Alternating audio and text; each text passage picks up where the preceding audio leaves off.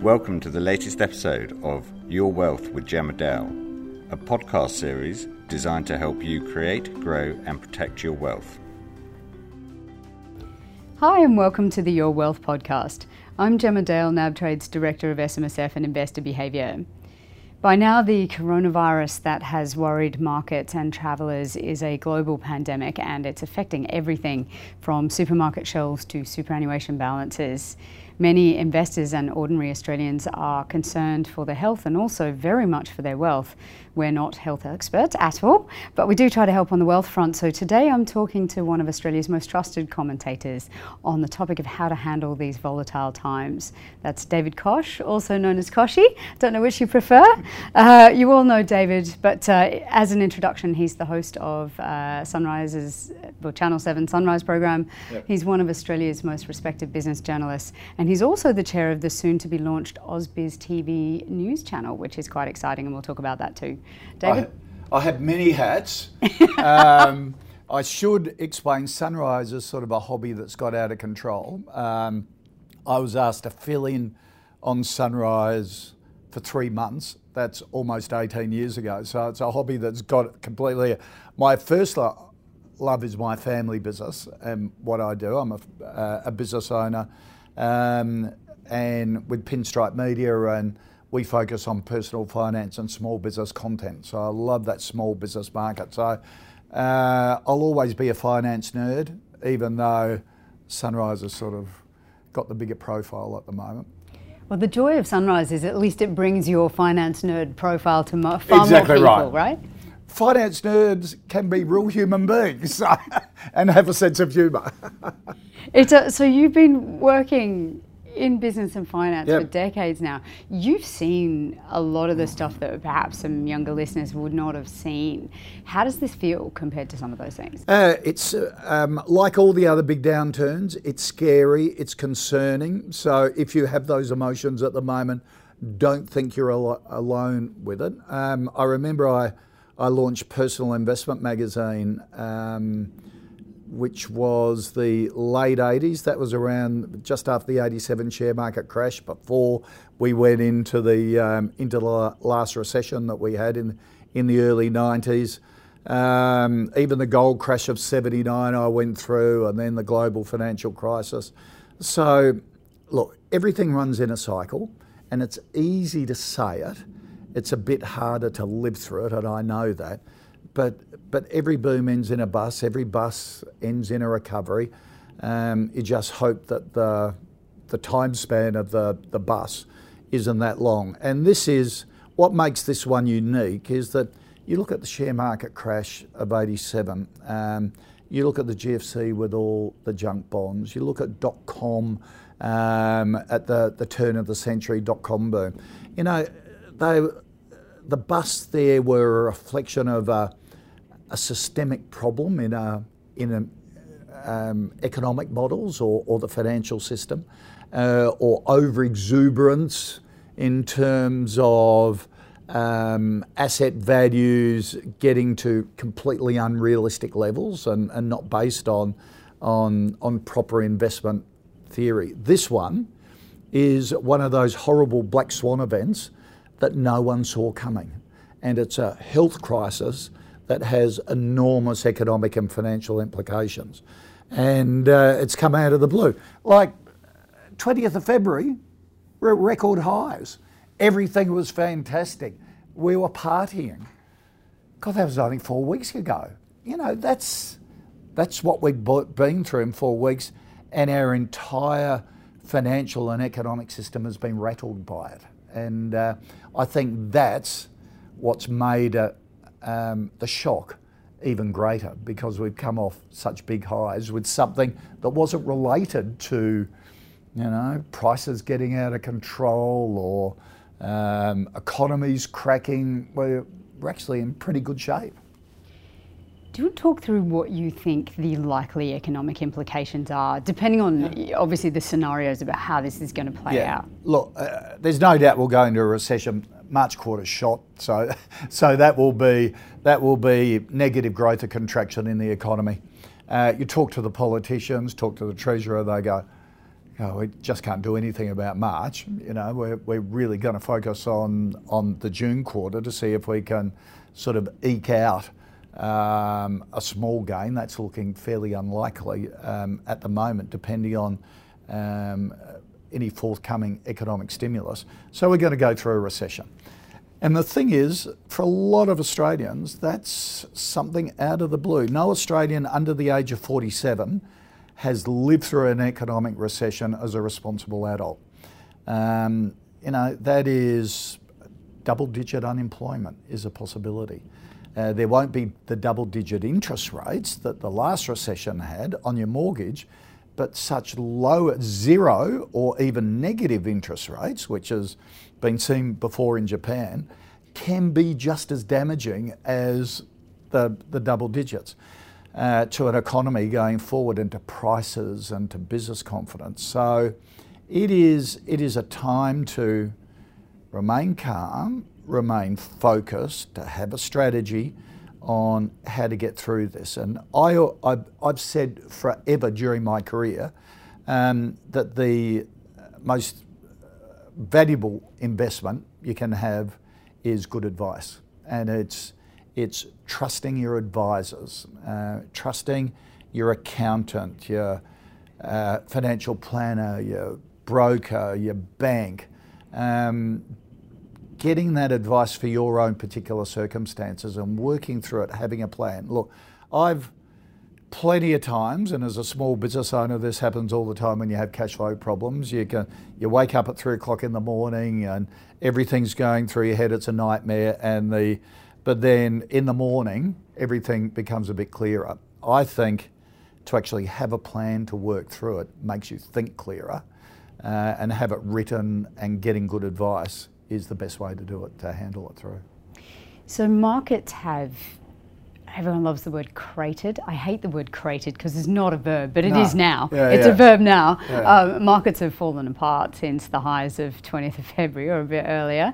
And that response has been very, very volatile. Down days of 9% and then up 5% the next day and all over the place. How do you see people responding to that? Are you seeing people really anxious? Really anxious, because and uncertainty makes us anxious. Anything that doesn't follow a pattern, and you sort of saw this in 2007. You saw it back in '87. That there'd be big crashes on days, and then a day later there'd be a big bounce, and everyone go, oh, phew, and then it would change again. Now that volatility, I'm not so concerned about the depths of the falls and the rises, just the volatility of it, because that volatility means markets are still really uncertain. No one has any clue whatsoever, and there's short-term reactions to different pieces of information. Now, if markets are so erratic, just when a bit of information drops and then reverse on another bit of information, it's just that herd mentality, which computer trading has accentuated, because once the algorithms start kicking in, it can accentuate falls and rises on each day. So it becomes a totally unrealistic market, and that's what scares everyone. So there's a whole lot of different groups who are responding to this differently. Yep. Do you have any suggestions for retirees in particular, for whom this is really so upsetting to watch their retirement savings eroded so quickly? I'd say to retirees, you do remember the '87 share crash. You do remember the global financial crisis. And if you're my vintage, you do remember gold in '79, and look at the impact that's had on your portfolio. Yes, you had time on your side to recover. I'm not trying to underplay this. I'm just trying to say, keep it in perspective, that they are blips going forward. And depending on your age, like the longevity average lifespan in Australia is the mid to late 80s at the moment. If you're in your 60s, you've still got another 20 years to go, 25 years, and this will become a blip in 5 or 6 years' time or 10 years' time going forward. So stick to your strategy, make sure you've got the right advice, make sure you've got a portfolio that matches your circumstances and your risk profile going forward and your risk comfort level, I think is the important thing. For younger Australians who have been talking to me about the impact on their superannuation, it's been a great education for them, because I've said, well, what investment options are you in? Investment options? You go, yes, you can. You've got some in your super, you've got choices, and you've got to focus on that. And so it is just understanding what you're in and whether it matches what you want. If I had $1 for everyone who came up to me in the street and said, what should I do with my money? I'd be incredibly wealthy. My answer has always been, what do you want your money to do for you? And it's sort of turning it around, saying, who cares about the return? You have to decide, and who cares about where you're investing? You've got to decide what from the very start, what your outcome is that you want from that money. And then that makes where to invest so much clearer. Do you need quick access to your money? Do you need income? Do you need capital growth? What's your risk profile? All that sort of stuff. And then the blueprint becomes obvious. And I think during this time, we've got to have a blueprint and make sure that we're sticking to it. On the flip side to the retirees, we have a lot of investors, and perhaps they're the ones you're talking about, who've not been through a recession, who are very, very trained to buy the dips. We have a really contrarian investor base, and they do really like to buy what they consider to be high quality companies on some price weakness. What are your thoughts on that kind of strategy when the market is as volatile as it is now? I think it's good if you have time on your side and you keep it in perspective. Like, if I had $10 that I wanted to invest over the next 6 months, I would be quite happy to invest $3 in this environment and then wait to see how it goes. So I reckon one of the biggest mistakes you can make is jumping all in and jumping all out at the one time. And that's normal sort of human behaviour. The psychology of it is, we think there's an opportunity, let's just jump in. Well, no, don't. Do 3 of the $10 now, see how it goes for a couple of weeks, maybe put another 2 in a couple of weeks. Investment history tells us, and I'm a great believer of investment history. When we get excesses in the market, like we did in the .com boom days, where there was E-Corp, was at one stage, which was a little .com business, valued more than Woolworths and had no revenue. And everyone was jumping in and going, this is a big thing, they're going to revolutionise the world. And I said, hang on, does it have customers? Does it earn revenue? In other words, are customers willing to pay for it? And does it make a profit? Because it doesn't matter how good your idea is, and you can get away with fooling the investment public for a while, but in the end, sustainability is making profits and making sales. And so you've got to look for companies like that. And bring it back to basic investment philosophies. Investment history tells us that 87 share market crash, 2007, 2008, you should have been buying, because there were big bounce backs after that. So the buying the dips is, I think history tells us that's to do, but keep it in perspective. Yeah, there are little dips and there are big dips. Oh, yeah. Quite a big dip so far, but no one's right. quite sure where this is going to go. No. So there are, at the other end of the spectrum, retirees who are in this real bind between very low interest rates on one side and then a volatile share market on the other. Do you have any advice for those guys? Yeah, it is. Well, the big question is, where else do you go?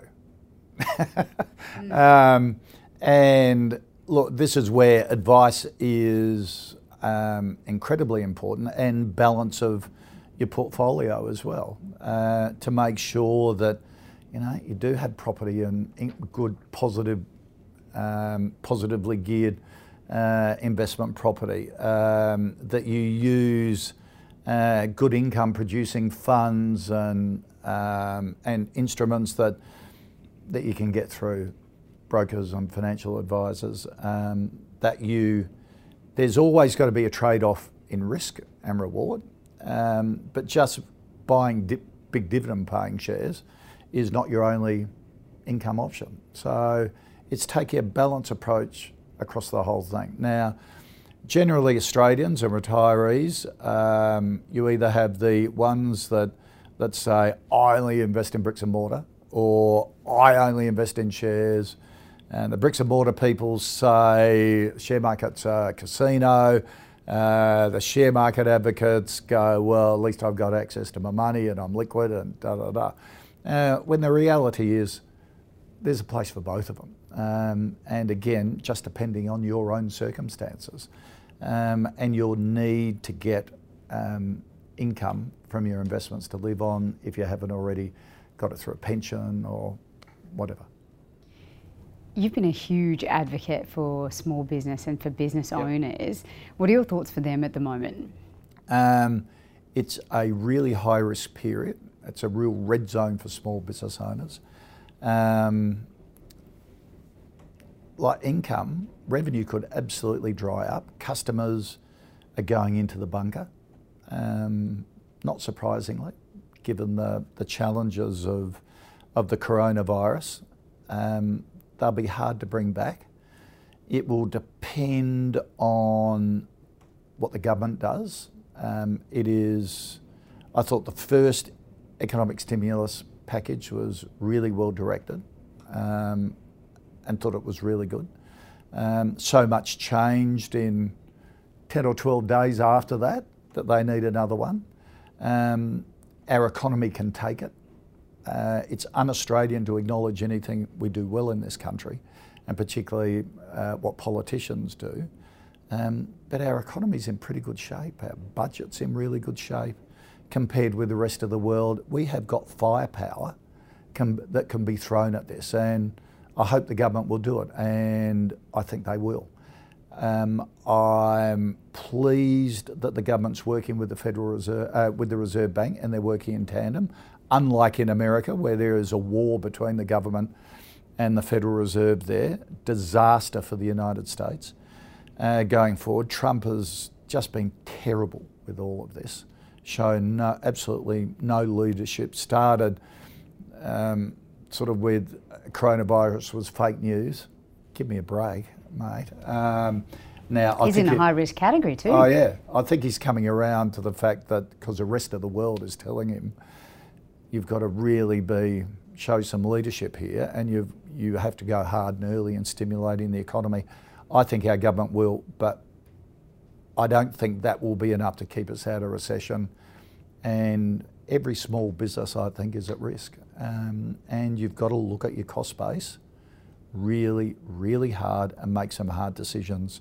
You talk to all the corporate restructuring people around town, the ones that go into corporate court cases and turn them around, and they always say business, no matter what size, gets into trouble because they went too soft in trying to re-engineer their cost base. It was Band-Aid solutions rather than go hard, go early. Now, that's because we're all human beings, business owners. We all have close to our staff, and so you've got to work out ways of accommodating staff. Now, it doesn't need to be retrenching people at all. It could be being completely open with your staff who know what's going on. They're just in my small business, they're saying, what can I do to help?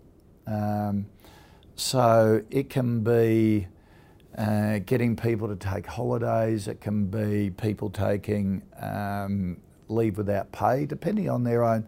And you'll be surprised when you talk to staff that they say, I've been thinking of taking a few months off anyhow because I want to do something, and you can come to an accommodation. But it really does need that going forward. I think we're all going to have to be very lateral in our thinking. Oh, yeah. I was using the example with you earlier of a cousin of mine who during the GFC, he worked for a very large professional services firm, very high revenue, stable firm, but their business dropped in half during the GFC. And what they said to keep their really highly qualified staff on was, we will pay you half pay to take a year off. Yep. So he had a full year off with his family, got paid half his salary. Now he's fortunate that even half his salary was enough for them to live on, which is not true for the average person. So I understand how privileged... Or the average small business. Yeah, or the average business, But a very privileged situation. But it was a good example of at least thinking laterally about it, instead of just cutting them off completely and then not being able to hire back. It could be going to a 3-day week for a period. It could be going to a 4-day week. It could be, staff that work at home for a day a week because it suits their family circumstances, saying, well, don't work that day, have that day off. So it might be going to a 4-day week or a 3-day week, or taking pay cuts for a period of time. Moving a lot of services online, I think, will be also quite interesting for a lot of businesses. Yes. If possible. If possible. My only warning for that is because I think a lot of businesses are almost treating this as an adventure at the moment, almost an Instagram type thinking, going, all our staff are going to work at home for 2 weeks or 3 weeks. This could go for 6 months. Now, it's a bit like the schools, closing of the schools. Parents are going, close the schools now, lock them down, the whole thing. That may have to eventuate, but the reality is, if you're going to make that decision, you've got to make it where you get the biggest bang for your buck. Because if you close them down now, you might have to close them down all of term 2, because this is going to get a bit worse. And all the medical advice, even out of China, was keeping them at school was the best thing to do. So you've got to think not in the next month. And like a 2-week or a 4-week lockdown is just doesn't work. People are going, lock the country down, keep everyone at home for 2 to 4 weeks, and magically expect everything to bounce back at the end of 4 weeks. That does not happen. So you've got to be sensible, and you've got to, if you're taking your whole business online, just think through that this may not be for a month, this might be for 6 months. So how does that impact on your culture? How does that impact on staff? How does it impact on your processes? Could it stand up for 6 months, and is it the best thing for you and your business? It's a really interesting perspective. For those of us who don't work in small business and are fortunate enough to still be likely to be able to continue working, how do we support small businesses? Keep dealing with them. Don't go into the bunker. If you've got great job security because you work for a big organisation, you can afford to keep spending, and keep spending with those small businesses. Even little things like buying a gift card from them now. So you're not taking stock, but they're getting money, they're getting cash flow. If they owe you money and they can't afford to pay it, have a plan to work through it. Understand what they're going through at the moment, I think, is the most important thing. And even going and asking them, how can I help? Well, we were talking on the show this morning, and Monique Wright goes to a gym that has to close down. So this gym is doing classes outside in parks and stuff like that. So they're thinking laterally on how to keep their business. And she's determined to keep going to those classes. So it's little things like that to help small business deal with this and accommodate their flexibility and just keep supporting it. So you're the chair of AusBiz TV. You're concerned about the launch time. I think it's excellent launch time, because it's exactly when everyone needs as much information and as much insight and expert advice as they can possibly get it. Yeah. Tell us all about it. I'm very excited about it. Well, it fits beautifully in with my family business, which is all about information and for small business and personal finance, but mainly online. All our information is digital. And ever since the Your Money channel and Sky Business closed down in May last year, there's just been a big gap on live coverage of markets and investment news and business news here in Australia, because what's filled the void here is channels that are based in Hong Kong and Singapore, which really don't really care about us much and don't cover the Australian market. So a very good friend of mine who was the chief executive of Your Money, who in fact I gave her first job to, which makes me really old and makes her still feel really old, came to me and said, hey, why don't we do a streaming service? So think Netflix of business and finance, but at the core of it is 8 hours of live coverage of markets, 8 a.m. To 4:30 p.m. Every day of business news and the market. So it's like an Australian business channel. So phase one is the live stream, and you'll be able to do catch-up TV, and it will all be on the platform. And then the next phase will be you'll be able to transact through it as well. But it'll be available on smart TVs.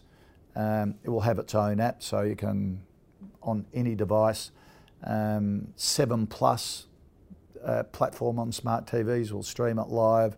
7news.com.au will take the stream on there, which is now the 4th biggest news website. It'll be live on all Iris terminals, so you'll be able to get it anywhere. So I'm very excited about it.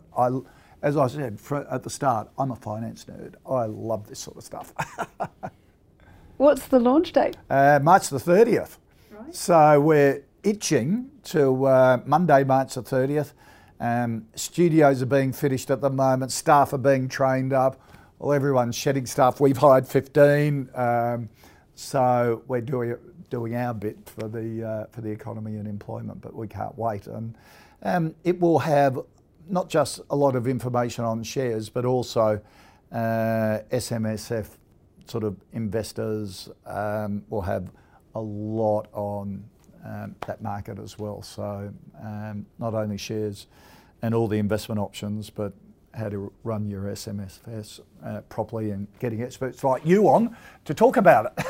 I know NabTrade investors are absolutely desperate for insights and information at the moment. We're updating our content every day, trying to keep everyone informed, but ensuring that they have really great places to go is fantastic. So I think everyone will be really excited. Great. David, thank you so much for your time today. Gemma, always great to catch up.